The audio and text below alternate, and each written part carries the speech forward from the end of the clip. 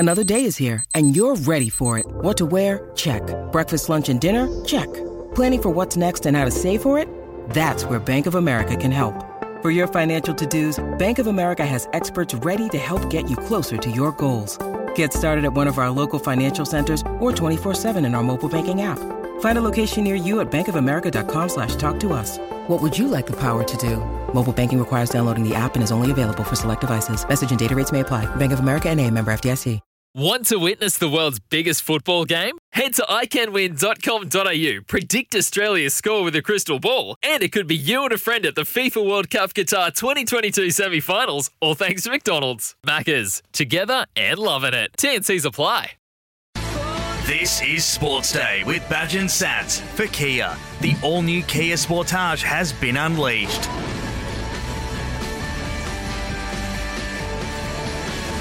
Yeah, g'day and welcome to the show. Badge and Sats here with you on a big Tuesday night. Plenty happening here. G'day, Scotty. How are you? Gary Belcher. Are you feeling older than 50 tonight? Yeah, actually, someone said to me today that when you get to your 50s, life starts again.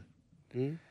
I haven't felt that yet. No, that was obviously someone who wasn't 50 yet. Yeah. Who's just trying to make you feel better. You're walking better today, though. Oh, the arthritis is still there. Oh, so, you know. Not good. Lots to get through tonight. Brixie's Can I tell you, I told you my wife bought me I've never had a big screen TV ever. Yeah, you said. And so she saved big some as my money. Wall. She got this TV installed for me. I got home last night. There's I don't even know how you fitted it into the caravan. On the wall. I gotta tell you what, I slept on the couch last night because I just didn't want to leave the TV. I kept it on, just watched every show possible. Right. Streamed every service. Is Rebecca regretting getting it for you? I think she might actually. She might be happy if I you're think sleeping she on might. the couch. Mm. She's had a win-win there. There's lots going on in the world of sport. Of course, the test is a second test day-nighter. It's exciting in Adelaide on Thursday, and we still don't know the makeup of the respective teams, Aussies and Poms. There's also a lot happening in Formula One. Now, it's not definitely across the line that Max Verstappen is the world champion. Yes, he is at the moment, but as our next guest is going to tell us, there's a bit of an asterisk against his name. Matt Koch, who is Australia's premier Formula One journalist, he's going to join us. And we caught up with him a little while ago, Matt Koch. It's interesting, isn't it? It is. I mean, there's a lot of moving. I mean, pardon the pun. There's a lot of moving parts Very in Formula One, but this can get a little bit confusing. I think he breaks it down in layman's terms for those that aren't F1 fans, and to think that Max Verstappen, who has won his first world championship, still can't really celebrate it to the way that both he and his team would like to, because there's still so much water to go under the bridge. I reckon you celebrate it now in case they take it off you. I'd take the trophy and hide it. Mm-hmm. You'd be in a Swiss bank. You're not getting that back. So we'll catch up with him pretty soon. A hot topic. Oh, you mentioned last night, Sats. We didn't have much time to talk about this. That All Black star Geordie Barrett. He's only 24. 24. He's got his Bowden. One Barrett of his brothers is a gun. He's about 30. Is he a bit older? There's Scott Barrett. There's a heap of brothers, but three of them play for the All Blacks. Yeah. Geordie's actually said, he was asked in a podcast, I think, about other sports, and he said he'd like to have a crack at the NRL.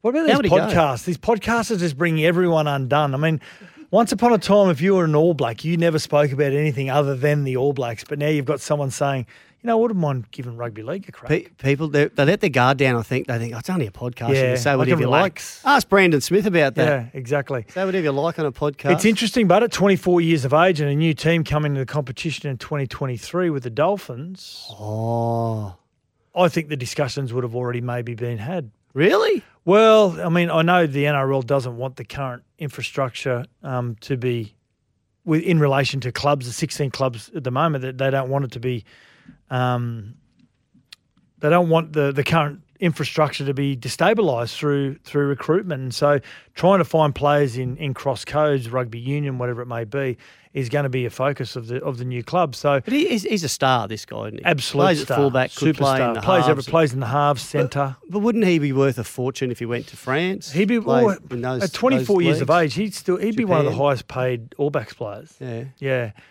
He wouldn't get as much money, I don't think, in rugby league. Well, But sometimes that's not what it's about. But what the New Zealand dollar? What's it worth anyway? So Well, you're paying $2.50 No, a you're litre, not. cents a litre. Oh yeah, Yeah, petrol. for petrol. Oh, he's got to get out of there.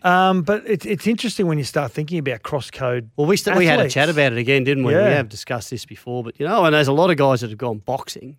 Yeah, that's an easy one. But I mean, it's not easy to box, but it's when you're someone is a current rugby league player who trains full time and is fit anyway, and you're going to be fighting against another rugby league player. It's not as risky as switching codes like. Yeah. Carmichael Hunt went and had a go and Izzy Folau to AFL. Ash Barty. That's a big switch. I mean, Ash Barty, she was outstanding, wasn't she? and then took a year off and then Playing cricket. decided to play BBL. Yeah. Charlotte Caslow, I know it's rugby union. She's a rugby union star, but then said, you know what, I'm going to play in the women's NRL as well. I mean, yeah, look, I don't see the between rugby league and rugby union for me, and you ask anyone in the southern states who follow AFL, they go, well, they don't even know the difference. I mean, I don't think they'd make such a big deal of it for you to go from a rugby code to another, from league to union or vice versa. But when you're playing, when if you're a cricketer and you're having a go at, there's a lot of great cricketers that played. I mean, remember Bronco Dura? Graham Hughes. Graham Hughes played for New South Wales, didn't he, in cricket? Yeah. And I think in league, and there was a lot that played both codes, and it sort of got to the stage, I think, by the 80s and 90s where you couldn't do it. You just didn't have time. Yeah. Your training was becoming too full on in either code. But a lot of cricketers and leagueies. I remember Andrew Simons, who played in one of those State of Origin and went well games. too. He went pretty well, actually, but he got smashed. I don't know who smashed him. Someone. It might have been Spud or someone, because he was playing for Queensland, and then he would get back. He said, I just want to run at him. I want to smash him. I said, don't try, mate. It's not going to work. Remember, you could watch his body language, Andrew Simons, and you could just tell he was getting the shits. He was. It was because, blokes playing against blokes like, Spud and Benny Elias and guys that had all retired, but you still couldn't think that you were going to be better than them at their game. A bit like guys going and playing cricket. I mean, Alfie and Wendell and some of those blokes play cricket, don't they? And in those charity matches, I don't think they're ever going to seriously match it with the. Well, Fatty took one of the greatest catches of cricket history. He did. Him and John Dyson. Up there with John Dyson. Best catches ever. Now, you talk about cross codes, and Badge, I know you're not an NFL fan or American sports fan, but probably two of the most notable cross coders it was a guy named Bo Jackson. Tremendous documentary called Bo Knows Bo, and there's a really good book called You Don't Know Bo. And basically, he would play in the winter. He would play NFL and was just a tremendous player in the NFL in the Hall of Fame. And then in the summer, he would play baseball. And there's another guy called Primetime Deion Sanders, and he played 14 seasons in the NFL. But when they overlapped, there was a period there where he would play on the Saturday night NFL. He'd jump on a private jet and fly across the country and play baseball the next day. Serious. And then play baseball 2 days later, and then jump on a plane, fly back for training for the NFL game the following week. Even went through a number of playoff series when playing NFL and baseball at the same time. Wow. Because in baseball, they're like the basketball. They play like 2 or 3 games a week. Yeah, 160-something games a season. Oh, there you go. Yeah. Got some texts coming in. Will we get to those or will we get to our sports update? Let's do our sports update. Sports Day, Sports Update. Hey, we want you to tell us, 0457 736 736. Tell us, famous sports people that have switched codes or who you think could. I remember Laurie Daly every club wanted him as a 17-year-old, 16-year-old. He came to the Raiders, but apparently he was a gun AFL player, and I could see it. The way he could run, had some height that he could catch. Yeah. Oh, yeah. Would have been outstanding. And, of course, he was playing out at Junee. I think must have been a bit of Aussie rules out that way as well. So who do you think would be a good contender to switch codes or who's done it that we haven't spoken about? Now, that's injured England paceman Jofra Archer has called for the Poms to go all-out attack in this second test, the pink ball test, the day-nighter in Adelaide.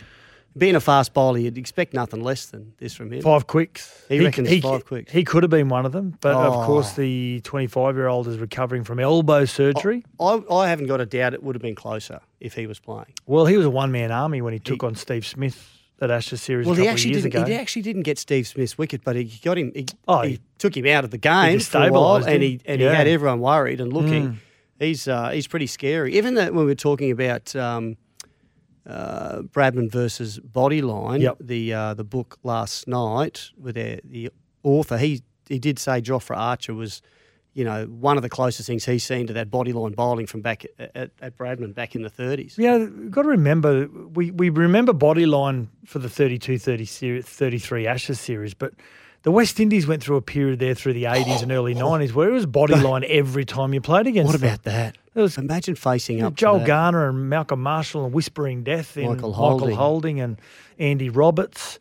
And then came along a guy called by the name of Curtly Ambrose just when they retired. Yeah. So it was Bodyline every time you played crazy. against It them. was crazy. Yeah, but five quicks for England. So that's Broad and We know Anderson you're going to coming get back Broad and in. Anderson come back. Wood was very good as well. Yep. Showed really good Wokes. speed. Wokes. And then you got Ben Stokes as well. Mm.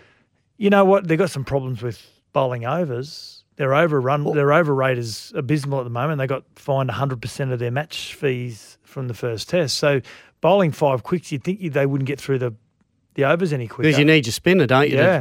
But that's the problem when your spinner, his overs weren't quick. Yeah. Because every second ball was in the stands. Yeah. They were looking for him. There was a 19-minute over there once, I think. So you're saying Jack Leach. Jack Leach and them I having don't to think look for Jack the Leach ball. will Jack Leach be there in the second. Like, He can't be. seriously. He can't be. Could he be? He Brixie. can't be. What are you Brixie, laughing come for, on. Brixie? I was there. He scored 100 for England, but I was against him. Yeah. he got the wicket of Marnus Labuschagne, but seriously, that was Do you reckon the worst shot Marnus Marnus is has just ever absolutely played. copying it from his players? He'd be filthy. His teammates? He will. Seriously. He will. Reminds me of Phil Tufnell. Remember Phil Tufnell, that series?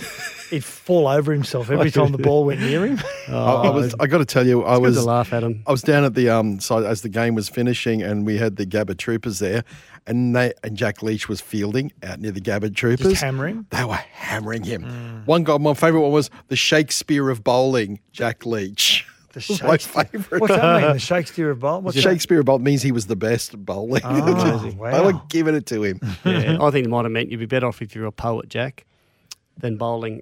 Davey Warner. Yeah, we had him playing last night, but I've read that he's not. He actually had a fitness test today. Haven't heard anything. Might have to have another one tomorrow to get these bruised ribs past.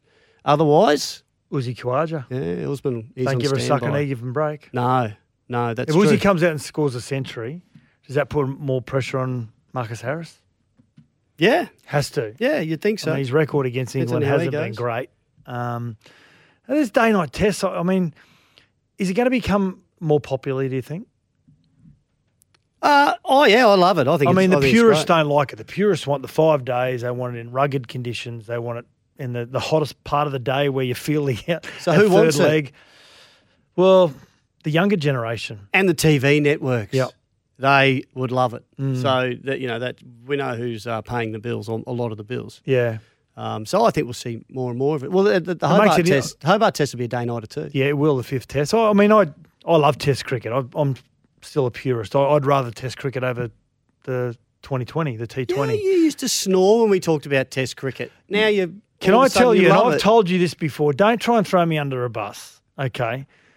When I was 11, 12, 13, and I might have even been 14 as well, during the summer, my pop, who's now passed away, God bless his soul, he used to buy me a cricket scorebook where you had you had 3 sheets. So you had the original sheet, and then you had the 2 transfer sheets underneath, and you put a hard bit of cardboard under it. And I used to score 5 days of test for nobody. You just sat at me. home? Just me. I'd sit there and watch every ball, and And you'd dot score? ball, 1. Is this to One. find out if they were making mistakes? I don't on know the why I scoreboard? did it. I don't know Wow. why I did it. I just did it for about 2 or 3 years. I did that when my son started playing cricket at high school. Oh, but you did it for a reason. Yeah, because when we went to his first game, he bought all the gear. Michael wasn't a great cricketer, but he was just going to have a bit of a go, and I thought, oh, this would be good. And there was about, some kids came together. There's probably half a dozen parents, 8 parents there, and the coach said, okay, who knows how to score? And I went, Oh, you're a numbers man And too. they all You stepped love your back. numbers. And I became the scorer. Thankfully, after about 6 games, he said, I don't want to play anymore. And I went, you know what I had done is I'd actually, on the way to the game, I'd stopped off for a coffee and the newspaper, and I thought I'm just going to sit and read the paper. I didn't get to read one bit. I had, when you're scoring, you're just watching the whole game. So, I did that for about 6 weeks, and he said, I'm not playing anymore, Dad. I went, oh, you beauty. And the run rate back then in test matches was like, you're lucky to get 2 runs and over. Well, you'd lucky to get, you'd get 4 wides and over at the schoolboy cricket that I was at. Yeah, so anyway. Good on you. So, I don't know how we got onto that. How would you have time to score that when you were rap dancing? No, rap dancing was a little bit later on. I was about sort of 14. I think rap dancing took over. You went from rap dancing cricket scoring to rap dancing. Story. You're a massive nerd, Sats. Do you know that? Electo Beat. Electo Beat. Yeah. Tell them why you were called Electo Beat. Because when we got our shirts made up at the screen printers, he left out the R. It was supposed to be Electro Beat.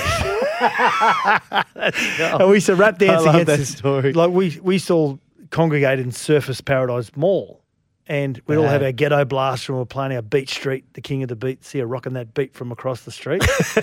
And we used to put it down. We'd wait for another rap group to turn up to challenge us. And so we'd be doing This is like Anchorman. Yeah, we'd be doing our rap moves. With the rap. All of a sudden there was this group called the Smurfs. And they were the best rap group in Queensland. They'd won every award in rap dancing. As soon as they'd arrive on scene, we just pick up our ghetto blaster. We'd disappear into the night. They were too good for us. Oh, you didn't even try to rap off with them? No, they were too good for us.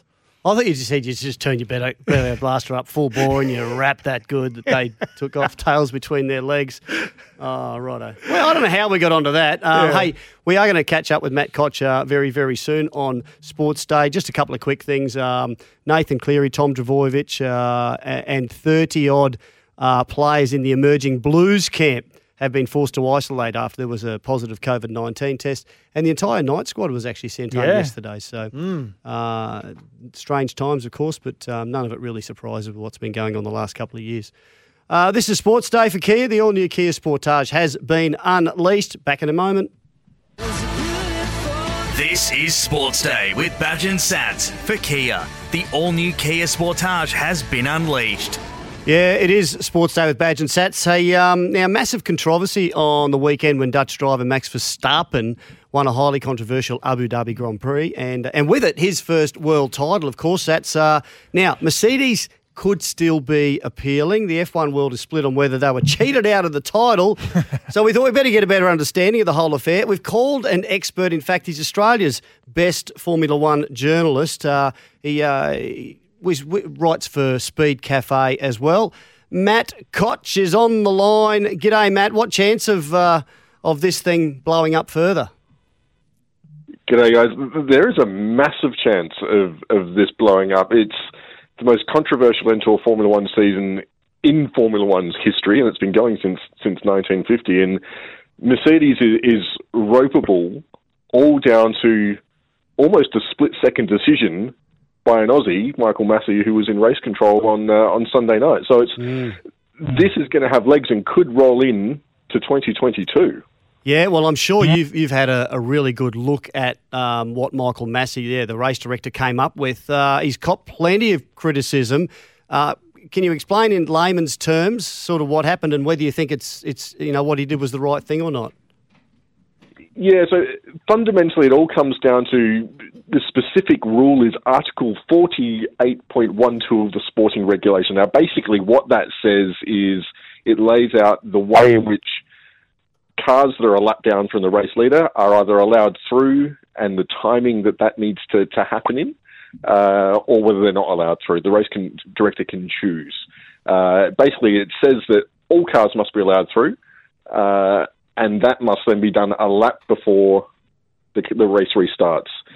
On Sunday, 5 cars were allowed through. There were 8 that were a lap down, so only 5 of them were allowed through, those that were between race leader Lewis Hamilton and second place Max Verstappen, and that was done only half a lap before the race restarted. Now, Mercedes is arguing that rule, 48.12, has been breached. The FIA, Michael Massey, and Red Bull are arguing, well, actually, there's another rule that overrides that one, and it's all fine, it's not a problem, and that, in fact, there's precedence to have the race and a desire to have the race finish under green flag conditions. So basically, it's a case of one of those two arguments is correct. At this point, Mercedes protested or immediately after the race, Mercedes protested based on that ground, and that was thrown out by the FIA because the problem Mercedes had is that it was protesting the FIA's decision to the FIA. Not likely to win that one when the teachers mark their work. So that got thrown out predictably. Immediately thereafter, Mercedes launched its intent to appeal that decision, which goes to another body within the FIA. It's got 96 hours from when that launched, so hypothetically up until sometime in the wee hours of Friday morning, Mercedes could say, yes, we are protesting. Conversely, it could say, you know what, we're going to back out of this and just let what happened slide, but we're really not happy about it. Matt, do you think this will go high? And you're saying it may go into 2022. Will it go higher than the governing body, do you think? Do you think it might find a court of law?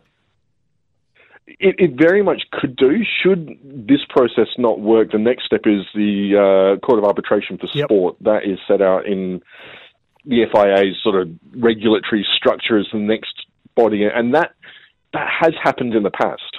So it could very well happen, and we're talking about the World Championship. This is the biggest annual sporting event, Formula One, outside of the Olympics and the Football World Cup, which happen every 4 years. This is a massive sport worth hundreds of millions of dollars. Mercedes invested $500 million or thereabouts last year. There's a budget cap this year. They haven't done quite so much money this year. But there's huge amounts of money. There's pride on the line. There's all sorts of marketing stuff that goes on off the back of winning the World Championship. Not to mention just the sporting purity of it. Did Michael Massey make the right call or not? That's the bit that needs to be really interrogated and probably will come down to lawyers rather than sporting people. So, I can absolutely see this going into some legal proceeding outside of the FIA framework. As controversial as it may be, I've got to say, and I don't regularly watch the Formula One, I respect what they do and the commitment and the money that goes into it. But I've got to say, it was as exciting a sporting finish I've ever seen in any sport. It was nail-biting. I can't think of a championship, and I watch a lot of motorsport across the board. I can't think of another championship where the title has been decided half a lap from the finish at the end of a 22-race season. That's like the goal, the winning goal in the World Cup being kicked in the 91st minute in injury time. It's massive. It's brilliant TV. It really is. But the gut feeling and the taste that's left is that it was just a little bit manipulated, a little bit artificial. And that's what's really sticking with people. Not necessarily the result. I don't think too many people are upset that Max won versus Lewis because both guys are deserving world champions. Whatever the outcome would have been, either deserved to win it because they had phenomenal seasons. It was the way in which that decision wasn't a sporting one, it was a regulatory one, and that didn't seem quite right. But it was a brilliant finale. And it sort of started on lap one as well. There's a little bit of argy-bargy on lap one that really gave us that little appetite whetter. Yeah. Lewis Hamilton and Mercedes have been dominant for a long time. And that's been a bit of a turn-off factor, I think, for people that are outside, sort of looking into Formula One. But how did Red Bull manage to close the gap? Any intel on that yet, Matt? There's no golden bullet in Formula One. This is where it gets a little bit muddy because there were some rule changes heading into this year that slightly changed the aerodynamics of the car, and that seemed to favour the design approach that Red Bull has taken, the high rake approach, which is an aerodynamic philosophy to generate downforce underneath the car. Not something that Mercedes could easily replicate. So it lost a little bit of performance there, and Mercedes and Red Bull gained a little bit. So that's one thing. The Honda engine has come along as well. So that's another part of the puzzle. And it's just all the million 1% or 0.1% along the way. Formula One is such a percentage-driven sport. If you're not at 100%, you may as well be at 0%, because it's just so tight amongst the teams. And Red Bull over the last few years has just been getting a little bit closer, and a little bit closer, and a little bit closer. And for the first time, Mercedes has had to fight someone since probably 2018. Ferrari put on half a challenge, but Red Bull's been there knocking on the door. We sort of saw it in Abu Dhabi last year when Max Verstappen won that race. It's been making ground, and then the changes at the start of the year just seem to swing that needle, not in Red Bull's favour, but certainly closer to a 50-50 battle between it and Mercedes. Yeah. Hey, so on that note, talking about those really small, as you said, if you're not right up there with the best of them, you may as well not be in the race. Where's Dan Ricciardo at? Is his window of opportunity closing fast? I mean, we thought a couple of years ago... He had one of the best views the other night, actually, Dan Ricciardo. He did. We thought we had a future world champion, but it's all about the car and the team, it seems. It massively is in Formula One, and this is the problem we're seeing a little bit with Oscar Piastri, that you can be the right driver and just there at the wrong time. Daniel Ricciardo has the potential to be a world champion, but so do a number of drivers. They wouldn't really be on the Formula One grid if they didn't. But he joined Red Bull just as it was losing its dominance. 2014 was not a high point for Red Bull. Its last championship was 2013 prior to Max's. And that's when Mercedes dominance came in. Red Bull dropped the ball a little bit as the new turbo hybrid era came along.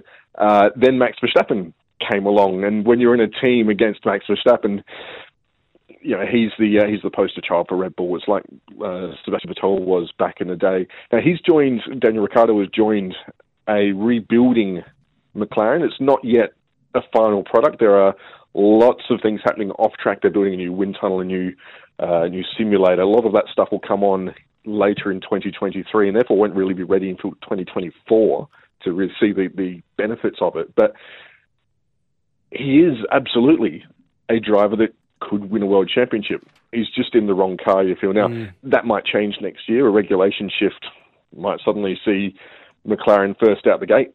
It's unlikely, purely because the guys at the front are at the front for a reason. They've got the personnel, they've got the infrastructure, they've got the investment already in place. McLaren is working towards that, but it's not there just yet. No. So, at 32, you'll probably think that Daniel's got 3 or 4 properly competitive years left in him. In that time, can McLaren do it? It's not beyond the realms of possibility, but it will be looking at more like, the third year of that he might be there. So, time is massively running out for him. Now, you just mentioned Oscar Piastri. Great news we read over the weekend, his success in the Formula 2, becoming the champion there. What's his pathway look like in the next 2 to 5 years? He's got a little bit of the Daniel Ricciardo syndrome about him. I mean, he's sort of in the right place at the wrong time. He's part of the Alpine Academy, which is basically the young driver structure that supports the Alpine Formula One team. The Alpine Formula One team has a bloke by the name of Fernando Alonso. You might have heard of him. A couple of world championships to his name. And also a French bloke called Esteban Ocon. French bloke, French team, also a Grand Prix winner. So that's a pretty strong structure that they've got there for the moment. Oscar is signed on to be the reserve driver for next season. Beyond that, we don't know. I've been told that what he's got is a very good deal. With the implication, I've not been told this outright, but the implication is that he's got something locked away for 2023, which seems to suggest that Fernando Alonso is going to retire, you would think. I mean, the guy is 40 years old. But who knows? He might come out and win the World Championship next year and decide he's going to hang around for a little bit longer. That's the problem. Oscar isn't in control of his own destiny at this point. He was linked to a drive with Alfa Romeo.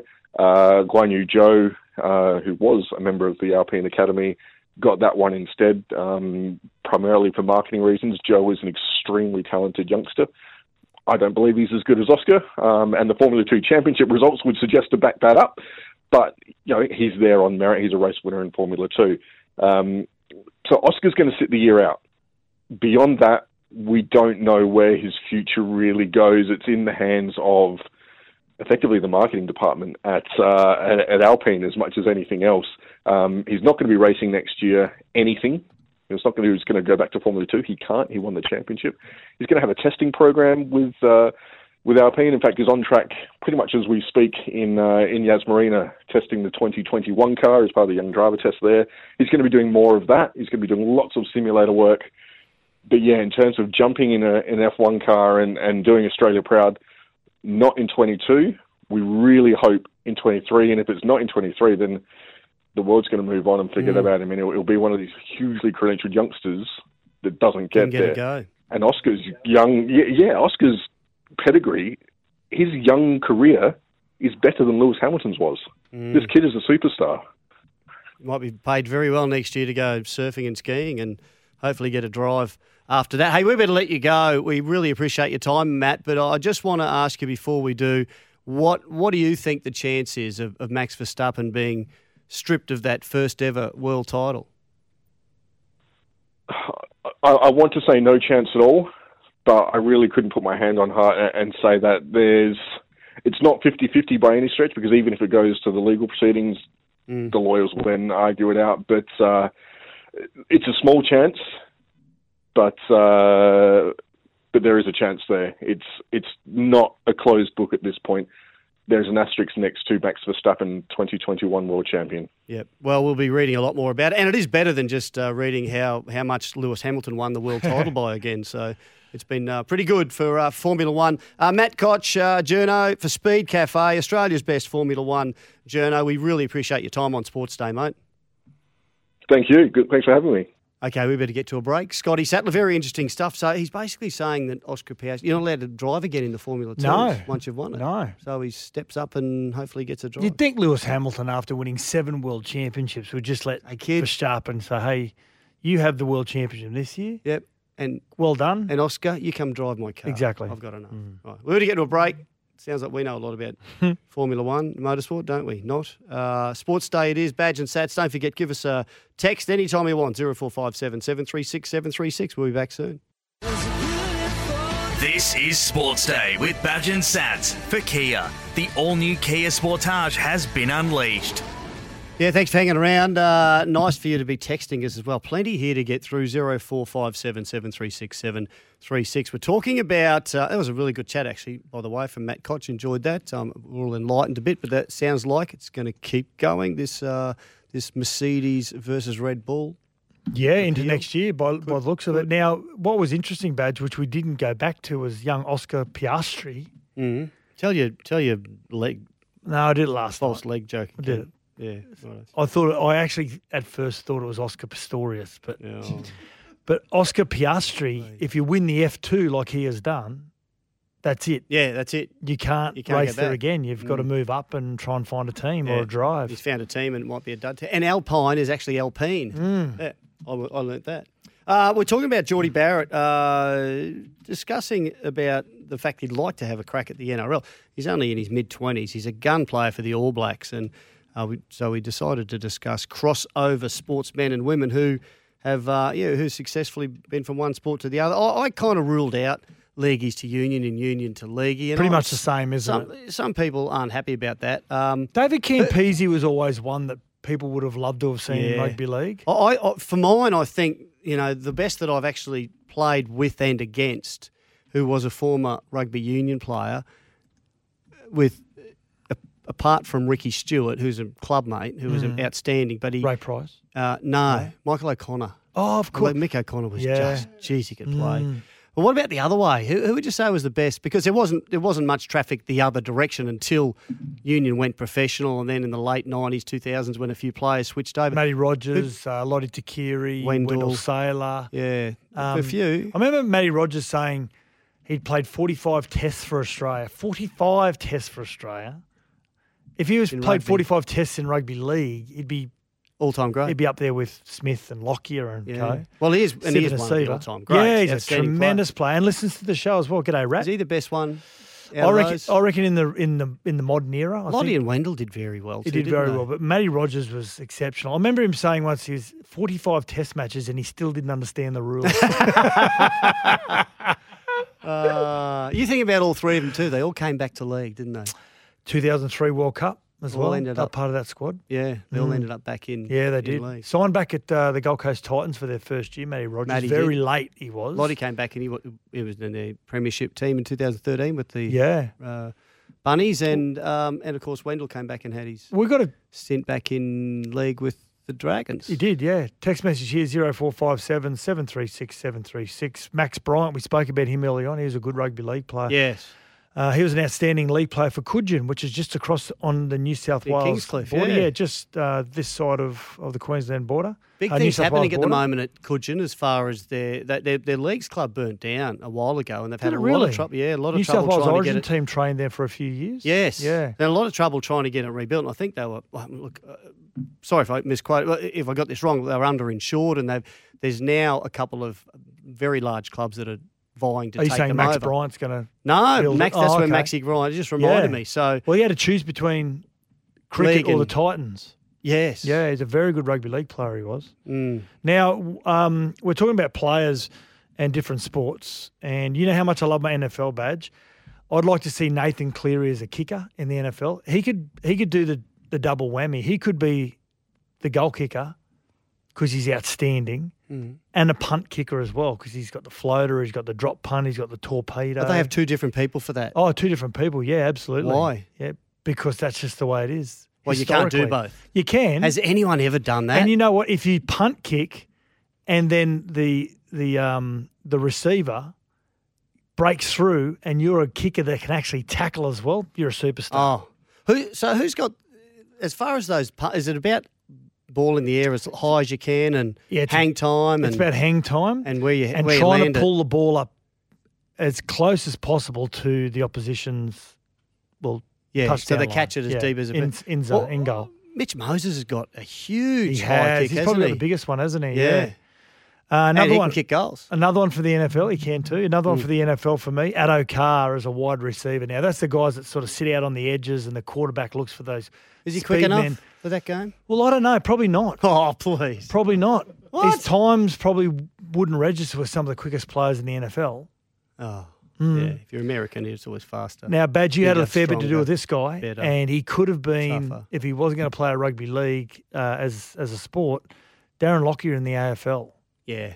Yeah, beautiful style, and the kicking game, catching. And just his athleticism, I Yeah. mean, his ability to get round the field as a rugby league player. You were actually one of his strength and conditioners, and from stories that you've told me and other players, that his conditioning levels were just... Oh, I take no credit for anything he did. He's unbelievable. Yeah, and Lockie they'd have that, time off after tours and stuff and come back, and everyone had been training for 6-8 weeks, 10 weeks and going super hard, and he'd just slot straight back in and win stuff easy. Just a naturally fit, great athlete. I guess we should mention Jordan Mailata, who was a rugby league player in the South Sydney competition, who's at lower grades. Yep.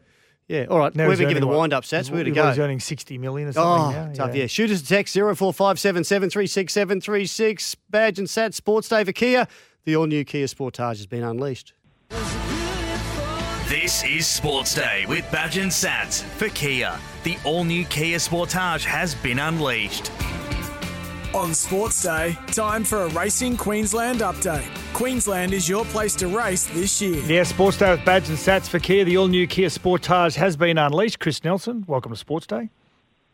Thanks, Badge. Good afternoon to you and good afternoon, Sats. Badge. No, Do that we was sound Sats, alike, but- do we? Okay. Oh, sorry, I got it mixed up. Go again, sorry. No, it's all right. No, keep we're going to going, let you mate. just suffer in Not going anywhere. silence. Gee, Can't go. It's thanks very live. much. It's live, Chris. Now, plenty going on this week, and you got a little bit of news around the prize money boost for the Winter Carnival. But first and foremost, Ipswich racing tomorrow. You got a tip there, haven't you? I have, Sats, I have, and it's race 4, number 5, Pareto. Now, they're pretty competitive races, most of these races at Ipswich tomorrow, but we'll go with Pareto, looking for a bit of each way, so hopefully get around $4 or so. Race 4, number 5. Toby and Trent Edmonds train on the Gold Coast. Ben Thompson will ride. Gate number 1, he just needs to poke up and find a position early.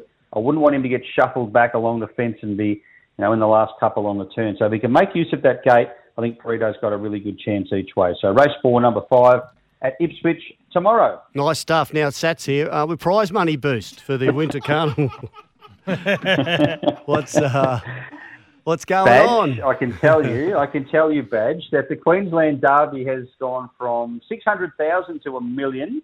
The German Cup's gone from 700,000 to $1 million. The Queensland Oaks up 100,000 from 600 to 700, and there's a couple of other ones in there too. The BRC Sprint and the Morton Cup both go to 250. The Tabs Tiara, which is the final Group 1 of the season, run at Eagle Farm, goes from 6 to 7. 100,000. And a couple of the provincial main meetings, that Ipswich Cup Day, of course, they run the eyeliner. It goes from 175 to 200. And the Sunny Coast, the Winx Guineas, also 175 to 200. So some really, really good prize money boosts for the Winter Carnival next year, which, once we get through Magic Millions, won't be that far away. A couple of those big races have been sponsored by me, actually, in the last couple of years. I've been throwing that much in. Hey, is that why Zaki's coming back? Zaki will be coming back, yes. He's probably going to have one lead-up run in New South Wales, and then he, at the moment, is going to target the two of the three races that he won last year, the Doomben Cup and the Q22. So he will be heading our way at this stage again next year. So that's really exciting stuff. And he won't be the only top-class galloper we get. These prize money increases will certainly draw a few others up from the southern states. With the prize money increases now, is it just because Racing Queensland and Queensland racing in general is just going well? It's going really well. But is it also on the back of Sydney racing increasing a lot of their prize money as well? Is it forcing everyone else? Oh, I think it does have a little bit to do with it. Yeah, definitely. You've got to keep up with the Joneses, of course, in some way, shape, or form. We'll never be up there with Sydney and Melbourne, I wouldn't think, but we're not far behind in many cases, and it's got a lot to do with wagering as well. The wagering certainly is really good in Queensland. Of course, the last couple of years with COVID, the wagering has certainly been a big help with a lot of the sports being off. Not so much last year, but the first year, racing was about the only thing going around. So it's been a pretty big 2 years for racing. Now, I'm going to get a tip from you because we talked to you a little bit later on the week as well. I'm going to give you some time to do some research. Twilight, you know how much I love my Twilight racing. Toowoomba this Saturday night. So I'm going to use some time to get me a tip when we talk to you Thursday. All right. What about Sunny Coast Friday night? That's a night meeting. It's even better than. Well, there you go. Give me one for Friday night and one for Saturday night. You got some homework. I'll do my best. Chris Nelson, thanks for joining us on Sports Day.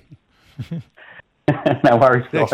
Want to witness the world's biggest football game? Head to iCanWin.com.au, predict Australia's score with a crystal ball, and it could be you and a friend at the FIFA World Cup Qatar 2022 semi-finals, all thanks to McDonald's. Maccas, together and loving it. TNCs apply.